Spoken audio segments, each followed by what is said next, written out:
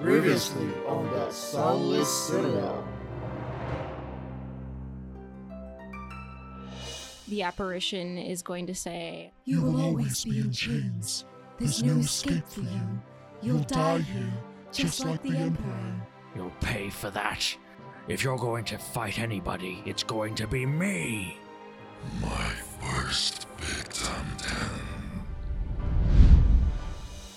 And here you will die, amongst the worms and the rats, where there is no light and there's only darkness. The spectral, melting form of a weird-looking Methuselah. With me, little mouse.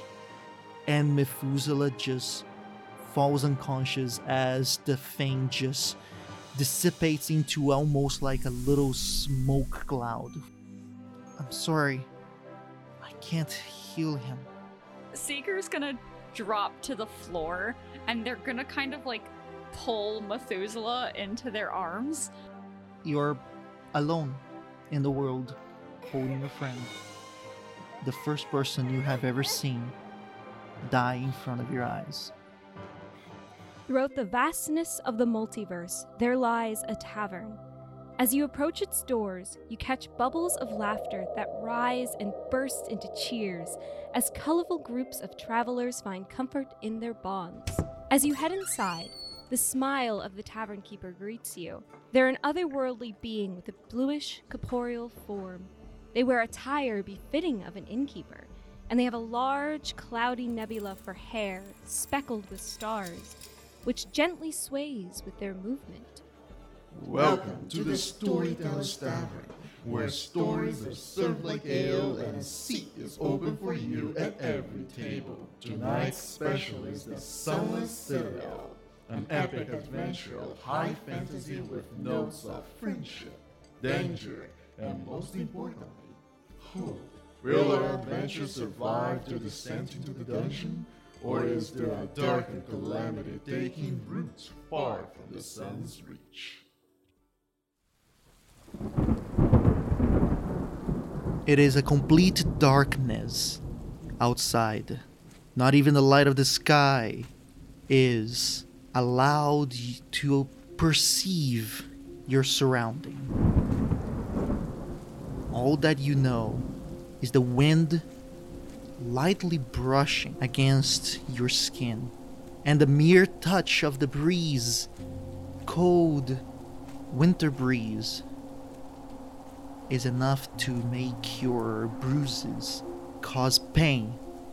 Gravity seems to take hold of your left leg. By sheer force of luck, you're able to pin yourself against the hard and very rough bark of the oak tree that was just beside you. You catch your breath. How do you look right now, Methuselah? as Methuselah braces themselves, exhausted, not knowing where they are, just trying to escape with the only thought on their mind of, I need to get to Chrysantha, I need to get the cure, nothing else matters. As they sort of raise their arm to brace themselves against the tree, you can see that there is no hand. It is just the fresh wound on their arm, and they stop and they breathe, and they have like a hood over their head. And Yorick, the friend that has been with them since they left Fool's Fortune, is not with them at all. So they stop and brace themselves. And Methuselah looks up, and from their hood you can see this white hair that falls down a little bit, but it's choppy and ragged as if it had been pulled out or sort of cut off. And the chrysanthemums that once filled their hair is not there anymore. There's not a single flower blooming. And they raise their head to look at where they are, try to gain some sense of direction, and you can see their face now. They're in this pale, dark elf with these red eyes, and their face is very bruised, but you can see on the right side of their face that the skin has been flayed off, almost in a purposeful, terrible way. And in their mind, all they're thinking is just, I need to go home. I need to find her. I have to go. They could be chasing me. Still, I need to go now.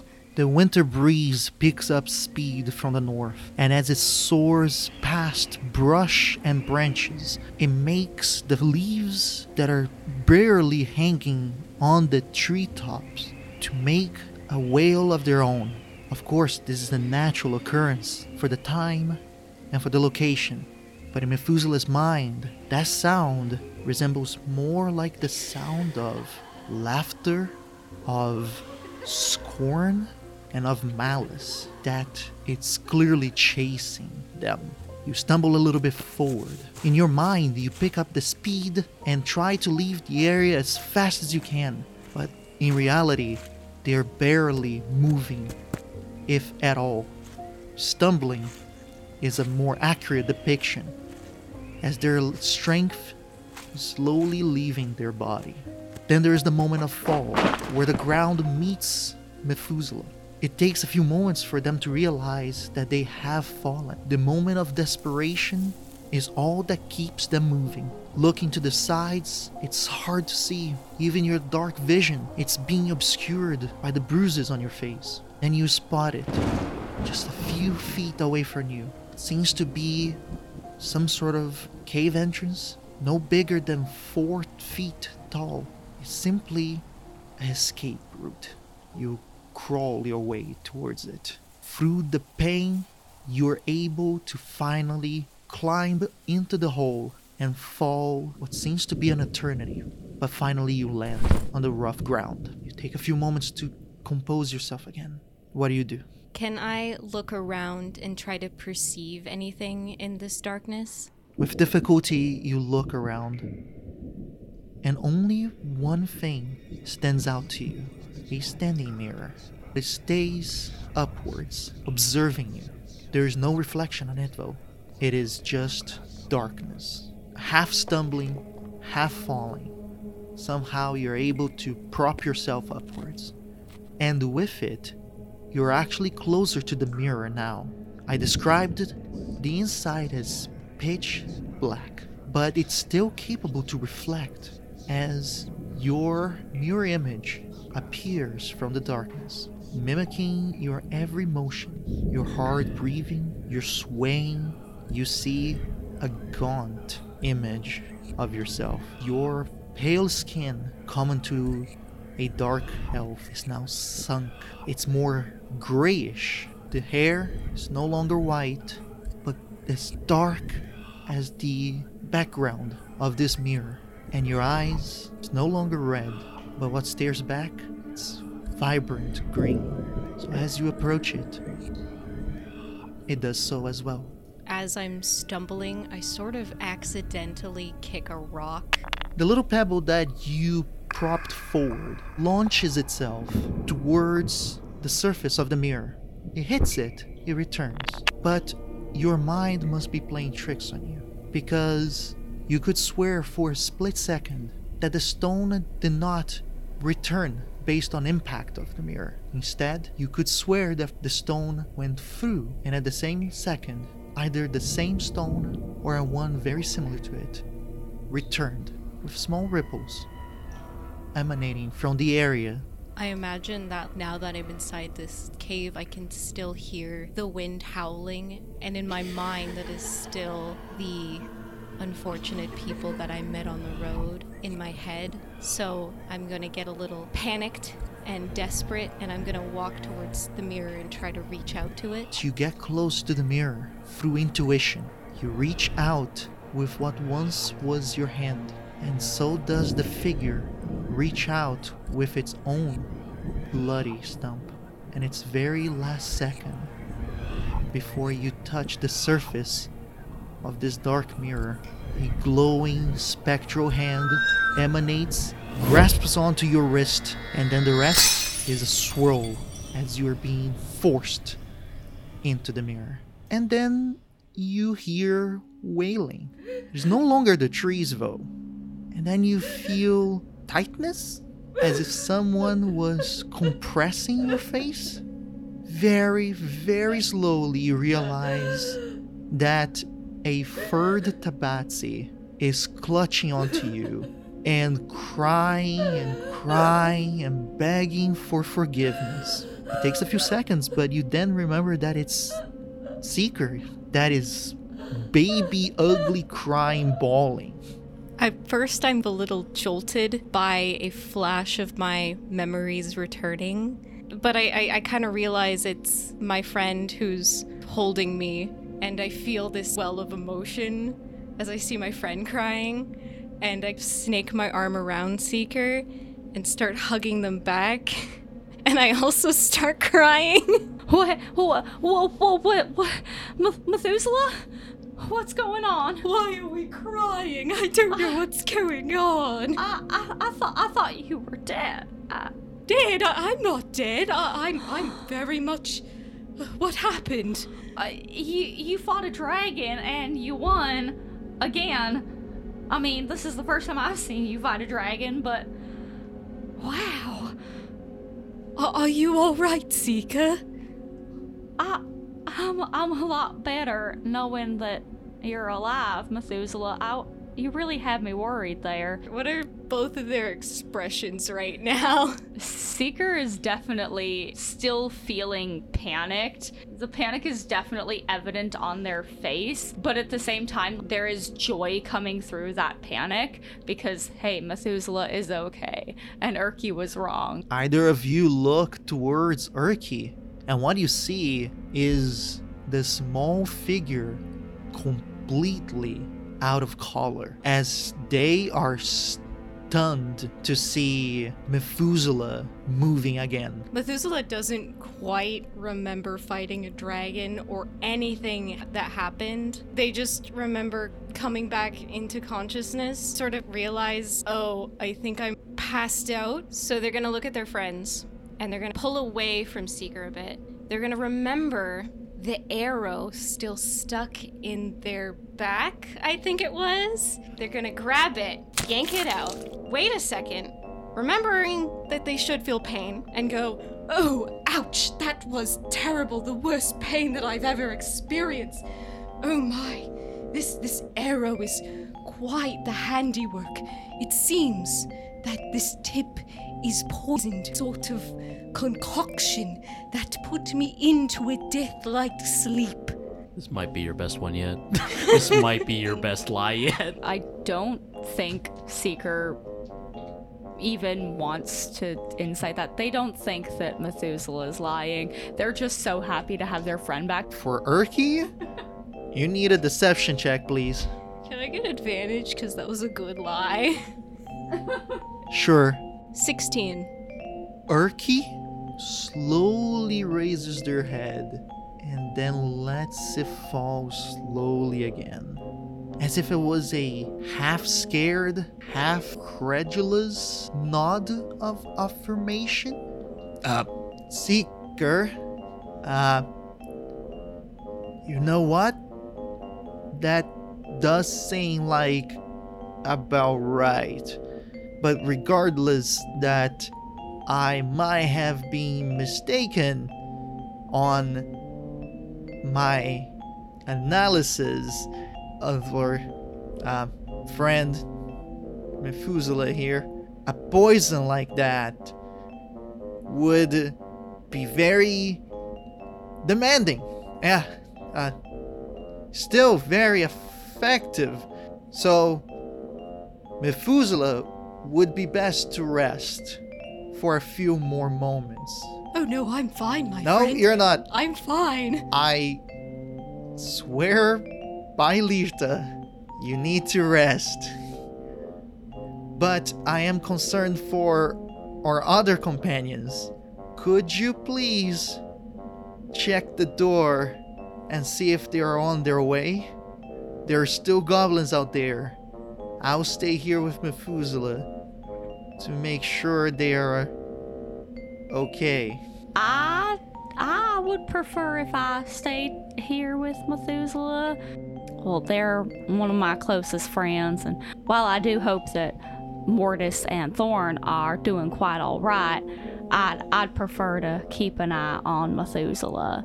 I would very much like for you to check on your friends. Maybe I could go check on them. No. I don't mind. No?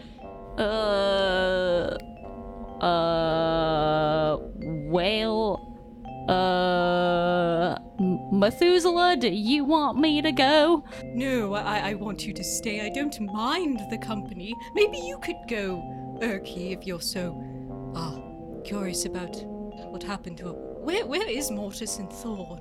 Oh, they went running. Apparently, your goblin friend just decided to run away in the sheer sight of the dragon.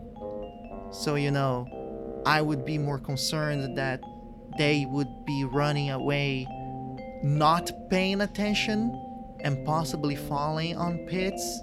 Well, perhaps we could all go and see if they're all right. I am very worried about Thorn. Like I said, a poison like that, it's very dangerous.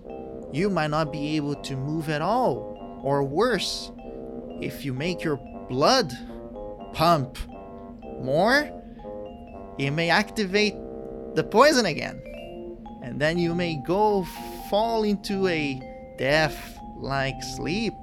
Do you want him to roll intimidation? Because I feel like Yes. he should. You're like, I'm intimidated. Arky, I think we run our party based off of majority vote, and me and Methuselah are both on the side that I should stay here and you should go, and that's kind of 2 against 1. What do I do to contest intimidation? I would say another intimidation, because... with it with disadvantage. Sure. Natural 1! Natural 1! I'm terrified! You get your bardic inspiration My back. bones are shaking. Methuselah's gonna crumble inward on themselves. They don't have a shell like Mortis, but I imagine they crumble up at this gnome that is like intimidating them, and then they're gonna just slowly crank their head towards Seeker and be like, "Oh, you should go and see if Thorn and Mortis are okay. I'll be fine here." And Seeker's kind of gonna like squint a little bit and look at Methuselah. All right, if you're sure, I can do that if that's what you really want. Yes, I'm very sure. Very, very sure. I'll be fine here. I do need my rest. Don't want this poison to start acting up again. All right, okay. You get your rest, okay, Methuselah? Do you want to borrow my cloak? Oh, I'm all right, but thank you. Okay. And as they leave, they're turned to Erky and point down at him. And if I find out that you're being mean to my friend while I'm gone, you're not coming with us. And then they're gonna go. Erky is trying to act as cool as possible, but they do not take their eyes away from Methuselah. Can I say that Methuselah clutches Yorick now and is like, "I have a hurdy-gurdy and I'm not afraid to use it, so whatever you're planning to do, just be prepared, because Yorick is terrifying. I know that Yorick did die in a duel, but if he were alive, he would have done horrible things in that duel. I don't know what, but it would have been horrible." And how did you die? Oh, I'm not dead. I'm just... Yeah, I'll cut you off right here. I am not dumb. I have seen my fair share of death, and I have healed people at a brink to death. I know a corpse when I inspect it. Well, I am not a corpse currently. Currently, the best definition for you right now, friend, Yes, friend. is more like undead. I suppose that's the correct terminology. I haven't really met others like me ever, other than those skeletons. But I have a lot more than bones, slightly. Yes, I have skin. and that's what I would be afraid of. And he slowly starts to hold on to his pendant. Now, tell me, what are you? I don't know what I am. I don't even remember dying. Really. Look, I do not understand this. He gestures towards all of you. But either you are the most intricate and deceitful zombie I have ever met. Well, that's rather rude. I don't like being called a zombie. I'm a dark elf still. Yeah, you were a dark elf once. No, you can't lie to me anymore. I was wondering why you were just walking around with an arrow in your back. I thought it was because you were trying to avoid the bleeding, or what people in my community would call a hemorrhage, but clearly it was because you just forgot it there. I honestly didn't even feel it go in. Okay, proving my point. Now I need to understand this, or I have to destroy you. I kind of clutch Yorick like even closer to me. What is your reason to be here? Do you want to betray those companions of yours? What and why?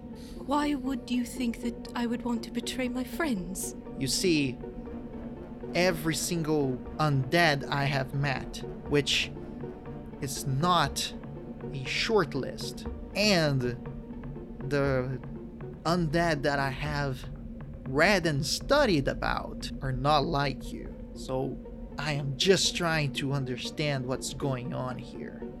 Well, I'm here to get the apple of virtue, or at least a slice of it, for my muse. She's sick, and I'm just here for the apple, and that's about it. I'm not here to betray anyone or hurt anyone. After a few moments of pondering, feels like an eternity, Urki finally talks again. Alright then, I don't know 100% if you're lying to me or not, or even if your intentions are true or not.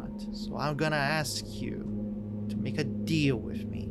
All right, my friend. My deal is, all you have to do is to not attack or hurt any of your companions or me. If you do that, I will not destroy you. And in exchange, do want to understand what's truly going on. Methuselah looks at Urki like very, very confused. They look themselves over like, you really think that I could hurt anyone? Even I know that I'm very small, unassuming. And I'm gonna be like, all right, I suppose that's a deal that we can have. I'd never do any sort of harm to my friends, even strangers. Most people I have no qualms against. He takes a few other seconds just to look at you. It's clear that he's trying to see if you're lying to him or not. But in the end, he just nods slowly and he goes, "We'll see. Just know that I'll be watching you. Now, can you stand up?"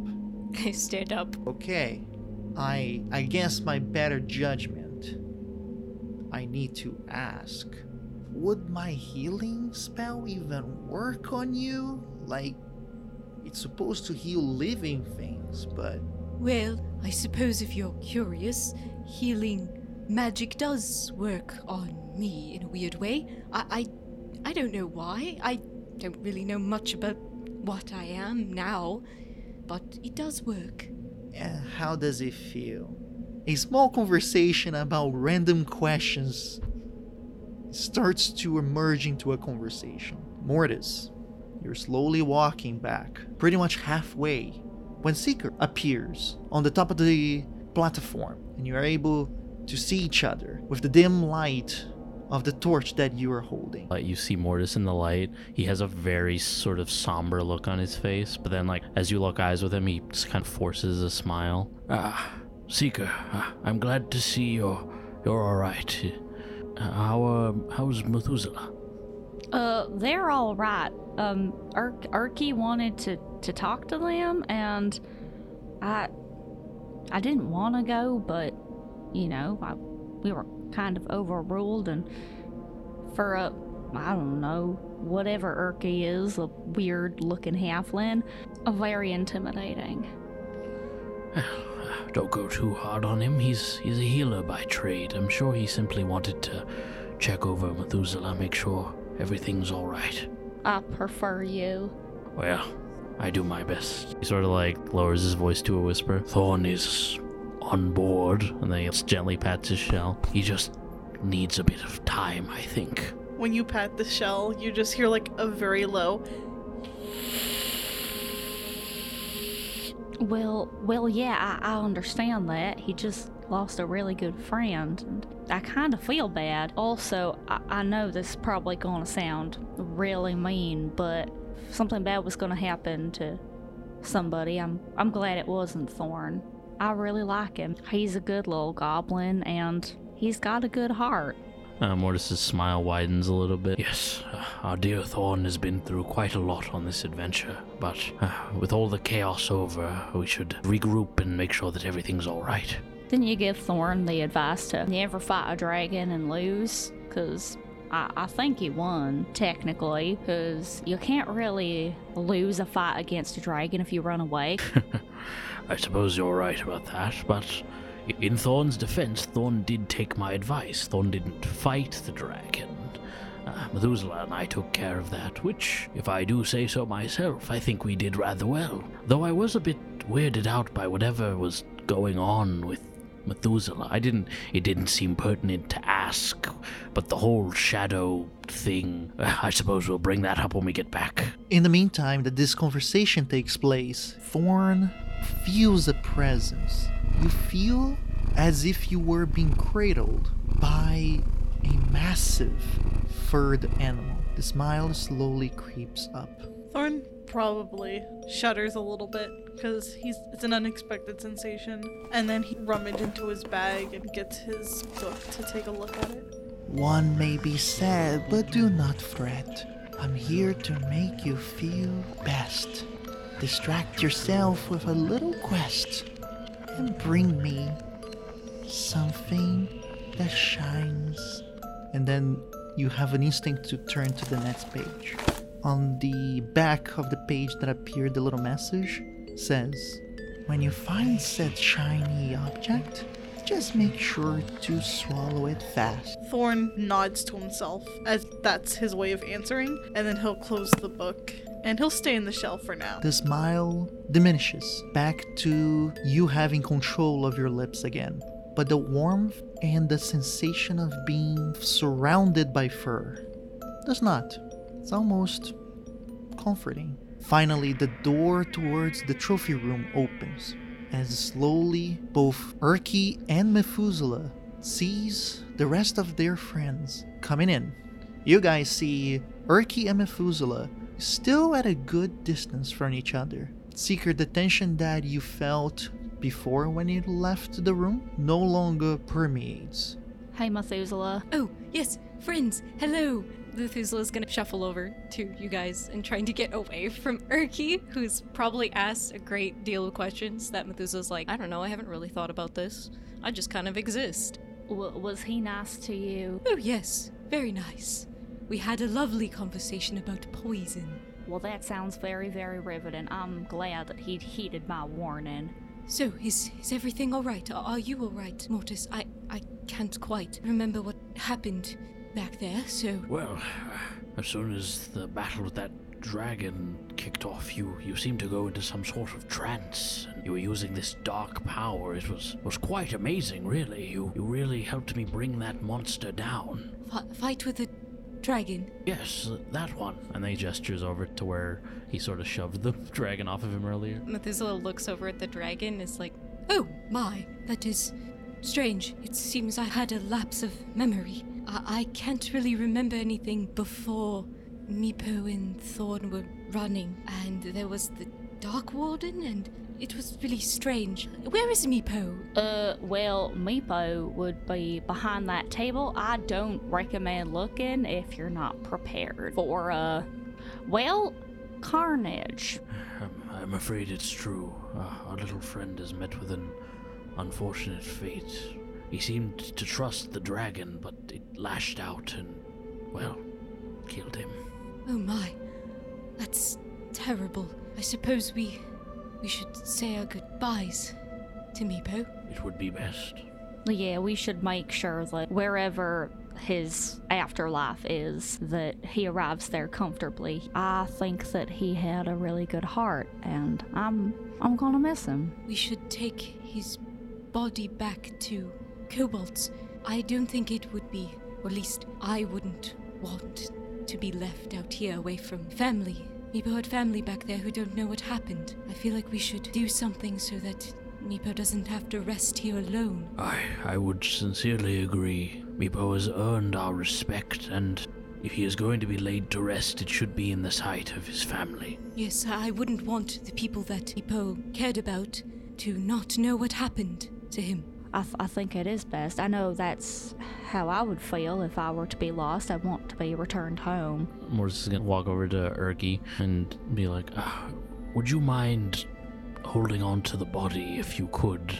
and then he sort of leans his head in so that Thorn can't hear him. My friend was a bit traumatized by the loss, and I think it best if he stays with me and I keep a bit of distance from the body, if you understand. Erky looks at the turtle and he goes, I don't know what you're asking me. The little kobold was as big as I was. Do you want me to carry him around? If it's not too much of a burden, if so, then I can ask someone else. I only thought to ask you because, well, you're a healer by trade, and I know that healers deal with a lot of death and disturbing situations. Well, you're correct on some of those statements. Look, I may ask my goddess to keep the body preserved. I think it would be best for us to just, maybe put a tarp on top of it, and on the way back, we bring it to the kobolds. That's the best that I can do. I suppose. Methuselah, what is your passive insight? 14. What is everybody else's passive insight? Thorns is only 9. 13. 15. Methuselah, you're the only one that notices that when Erky says he doesn't think it's a good idea to just keep bringing a body around, inadvertently looks at you for a few seconds and then looks away. Okay, look, what about we rest first? I'll make my prayer so that the late Meepo is protected. And after we rest a bit, I feel like we're all tired and tense. We can all figure it out what to do later. I suppose that's fair. This room is certainly bigger than the previous one, so it should be easier to secure. I'm sorry, do we really, really want to sleep in a room with a dead dragon in it? I've slept in much worse. So this is actually somewhat of an upgrade to some of the places that I've slept. Methuselah, I say this with all the love in my heart, but I'm honestly not surprised that you have slept in worse given what I know about you, and as long as you are comfortable in here, we'll be fine. On the subject of the dragon, I assume that nobody needs anything from it. Its presence isn't really important right now. I want some of its scales. Well, it's a fair trophy, I'd say. And I hold out my coat and I'm like, I did get this from Valakaris. Well, the skin is not Valakaris, it's actually the Dark Warden. My point being, once we take whatever trophies we need, and I can remove it from this room so that we can rest more peacefully. Erky just can't resist and he goes, oh, wait, I'm sorry. Did you say that you got that coat from a goddess? Well, she gave me the skin of the dragon. I think she meant it as more of like, share this to your people. The rebellion is starting, but, I'm sort of a traveler. I don't really have people to share. I have songs, so I did share her song around. The Draconic Rebellion. Yes. Right. Where the Dragonborn rose against their lord deities? The dragons of yore? Yes, the one that's, started very recently, but also seemed to be finished rather quickly. The three of you see Erky physically react to that. He was being fed up with stress that builds slowly until he just throws his arms up in the air and he goes, Fine, yep, you got that, yep, you sang her songs, you got that from her, Valakaris. He just turns around and continues to walk towards the table where the body of late Meepo is, as he continues on like, yeah, no, it's true, that makes sense, completely. Erky has some things that I think he needs to work through. Poor thing, I think he's just a bit cranky, probably. He was locked in a cage for a while, and then we threw him into that combat. It was quite an affair. I think he just needs to sleep it off. Yes, he needs some rest and probably some food. He needs to learn the value of play. Since we're taking a rest, perhaps we should, figure out who's going to take watch. I can take the first watch, with whoever wants. I need to sit for a moment and just collect my thoughts. I could take a watch with you, as sleep doesn't come very easily. I could take a watch with you as well, Methuselah, if you'd like. Certainly. Mortis is gonna turn his head into his shell like he tends to do. Thorn, I know you're going through a lot right now, but I think it best that you sleep for a bit. In the darkness of the shell, all you see is eyes and teeth. He doesn't really react. Normally, he would humor you a little bit. You just see a look of pure neutrality on his face. He looks so tired, just emotionally. Thorn probably growls quietly. If you want to sleep in the shell, you're more than welcome, or I can prepare your bedroll for you. Thorn swipes at you with his little claws. So be it. And he just turns his head back so he's facing forward. Thorn crawls out the back of his shell to get to the ground. After a small flash of soft cyan light from behind the table, Erky comes back and he goes, alright, so who's taking the watches? And I'm willing to stay up too. Mortis and I are going to take the first watch, and then Seeker and I are going to take the second watch. And I think we'll be good with just the 2 watches. I mean, unless you'd like to join a watch. But you can get your sleep. You look very tired, and you have been through a lot. I think you need sleep. Alright then, I guess we'll prepare to sleep then. And he slowly makes his way. While this is happening, after Thorn climbs out of Mortis' shell, on all fours, he crawls behind the table where Meepo is, just quietly. Behind the table, there is what seems to be some sort of tapestry. It must have fallen at some point. Clearly, Erky placed it on top of Meepo. Can Thorn crawl under the tapestry? Stuffy it is inside, but as you open up the tapestry, you do see a shiny object on the belt of Meepo. It seems to be some sort of circlet, but it's almost like a broken circlet because it has a little opening on one of the ends. Seems handcrafted, made of some sort of metal, twisted together. Meepo never pointed out, but it is the first shiny thing you have seen. Thorn will take it. How big is it? It should be big enough for Thorn to put it on their wrist. I think Thorn is too sad and sentimental. The part of him that is still the old Thorn, so to speak. So he takes it, and instead of putting it in his mouth and trying to swallow it, he's gonna kind of disobey Marquis and put this little golden hoop around his wrist. And then he honestly kind of just curls up beside Meepo. As you place yourself beside your most recent friend, just before you go to sleep, you feel another set of arms holding you from behind. You know the feeling of your late father's arms as he holds you. Do not worry, child. Although I died painfully, I'm still here with you, and I'll always be here with you. Thorn gets drowsy, but detrimental to his health. I honestly don't think he gets a wink of actual sleep. He's exhausted, but the thoughts are just going a million miles per hour in his head, and he can't calm them down enough to sleep. So instead, he spends a lot of the night talking to Meepo in a very quiet voice. He talks to him and waits as if Meepo's responding, and then he keeps going. Nothing replies back. Although you're focused on Meepo, the arms of your dad never leaves you. Meanwhile, on the outside, you guys position yourselves to rest. Seeker is gonna try and be kind of close to Methuselah, but not like too close. They're gonna set down their bedroll, they're gonna get Faith's blanket from their bag, and they're gonna kind of drift off to have a little cat nap, kind of trying to send words of encouragement to Faith. She can hold on, that she can be strong, and that they'll see her soon.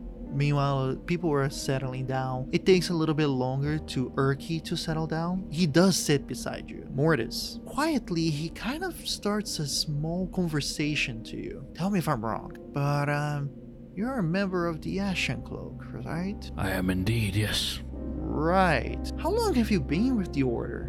Well, to be honest, I've been with the Order of She since I was probably a teenager. I joined soon after my father passed. I was looking for answers, and the doctrine of She appealed to me. But in terms of the Order of the Wandering Cloaks, I only joined that semi-recently. I suppose it was my way of justifying traveling away from Lestry. I didn't want to feel like I was abandoning my post. Oh, okay. So, you have not seen many action as an Ashen Cloak yet, have you? I was a warrior for most of my life, protecting the lands around Lestry, but in truth, yes. In travel, I haven't come up against many unique challenges until this quest. Okay, that makes more sense now. How was the training? Was it very detailed?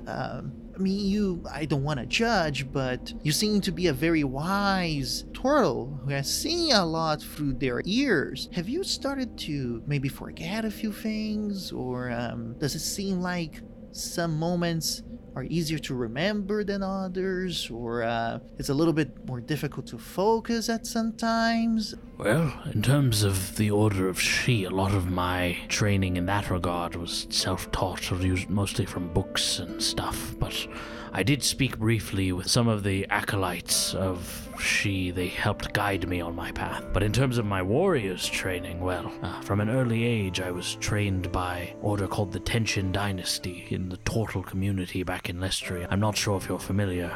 Essentially, once I showed enough discipline and strength, I trained to be a Kosho, which is a sort of apprentice of a great warrior. I served many masters in my days of training. There was Kerr the Merciless, Jacko the Sage, and Daima the Guardian. Eventually, after I proved my strength over many years, I was blessed as a samurai of the Order. And I gotta say, your skills, martial skills, are something to behold. I would be lying if I didn't say I have not really seen someone that powerful, that masterful. But I could show you some books. It could help with your training. Lirta is all about knowledge, so sharing knowledge could be something that you could benefit from, and I would be willing. But after all this... Well, I appreciate the compliment on my fighting skills. In truth, I'm just an old man who knows how to swing a sword around, but I do my best, and in terms of knowledge, I'm always willing to expand what I know. In fact, during my days defending caravans and such, I actually encountered a young acolyte of Lierta. Seemed like a good lad, a nice little elfin fellow. I'm glad to hear that. I'm so happy that our teachings can go beyond our borders. We're a bit isolated ourselves, so it's not easy for us to feel encouraged to go outside of the safety of our forest. But you know what? I'm glad to hear that we're not stuck in old ways. Indeed. I didn't expect to encounter such evils in this place. Sinister dragons and this crazed druid that's running amok. At the mention of the druid, Urki notices that there's a noticeable shift in Mortis's facial expression, like he becomes somewhat angrier. The thought of someone using such a blessed form of magic for ill, it angers me. Well, there is a lot of mysteries to this place. Personally, I find it very concerning, a small aspect that I don't know if you guys have noticed, but we barely moved and we are exhausted. Feels like a whole day passed by. And I understand that you guys have spent a few days in here based on how you guys talk to each other. This is not normal. Usually a group of dungeoneers would just enter a dungeon and clear as many rooms as possible, and before the day is over they would have returned to their place with whatever they found. But the fact that you guys stayed here for much longer, there ought to be more related to this place than we actually are aware of. Don't mind me, this is just a hypothesis. I don't have any proof to that. Mortis smiles a little bit. I must admit, we're not your average dungeoneers. To start, our quest isn't born of avarice or greed, but rather a sense of urgency. There are people that we're looking for, and it's quite urgent that we find them. It wouldn't be reasonable to leave and come back. We're quite a determined bunch. Headstrong, you might say. You notice Urki then shifting his gaze towards Seeker, and then he goes, okay, that actually makes a lot of sense. Well, in that case, I apologize. He clasps a hand on Urki's shoulder. No need to apologize. I didn't get the opportunity to thank you. Your healing skills are far beyond my own, and you helped keep me alive out there when I was fighting that terrible beast. I'm happy to hear. If it is the little that I can do, and if it can make you guys safe, it's all that I could ask for, really. As my wife once said, the greatest magics in this world are those used to help other people. He nods, says thank you, and then he starts to make himself comfortable to go straight to sleep. Meanwhile, Methuselah noticed Seeker being watchful. Methuselah is very intuitive, so he probably figured that out and is gonna wait till Seeker goes to sleep. And then Methuselah is going to go over to where Meepo is. And I imagine I see like the tapestry. I'm gonna take out 7 candles. There's 1 candle for Seeker, 1 candle for Mortis, 1 candle for myself, 1 candle for Thorn, 1 candle for Urki, 1 candle for Meepo, and another candle for Faith. And I like them all in the tradition of Luxair, and I do a prayer asking Luxair to keep Meepo's soul safe as it is far from family. And my prayer is very sad because, in a way, I feel disconnected from the god that I once worshipped because I don't know if I'm still in Luxair's favor being undead, and Luxair is a god of bringing the dead to the afterlife and guiding them to their proper place and their proper journey. In my mind, I sort of consider it as this is a part of Luxair's journey for me, so I'm here for it, but there's also that little fear in my head. What if I'm not in good graces anymore? But yeah, I still do a little prayer. Before you leave the area, it is as if a small breeze passes by and flickers the lights of the candles. All of them retains their light, but interestingly enough, Meepo's candle flickers more violently, and it becomes disconnected as what seems like the wick simply comes out of the candle. Just the part that is connected with the light. And you see the little candle light start to fly in the wind and go to a small crevice in the wall and make its way out. You look down on the candle again, and the lights are all together. And Meepo's light, the wick's still there, but it is just a small little smoke, as if the light had been extinguished. But you see this as a good omen. You see this as Luxair guiding the light of Meepo towards another place. As Methuselah is wrapping up his little ritual, he does hear a growl from under the tapestry. Oh, Thorn, I'm sorry. I didn't mean to disturb you. The growl increases. Don't worry, I was just finishing here. Are you all right? He ceased shuffling under the tapestry as Thorn pokes his head out, and he's just baring his teeth and glaring at Methuselah. Do you want to talk about it? Thorn, you know how cats false charge at someone? They go he probably does that. Oh my, okay, I guess not. And then I'll just shuffle away to go do the watch with Mortis. Thorn slowly slips back under the tapestry.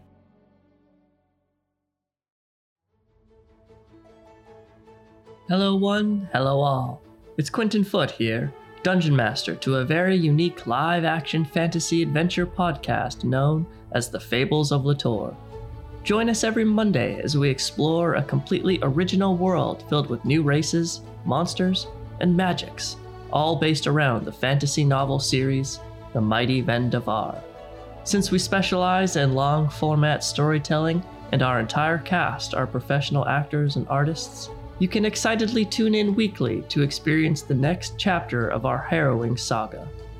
We can't wait to meet you in the wilds of Latour.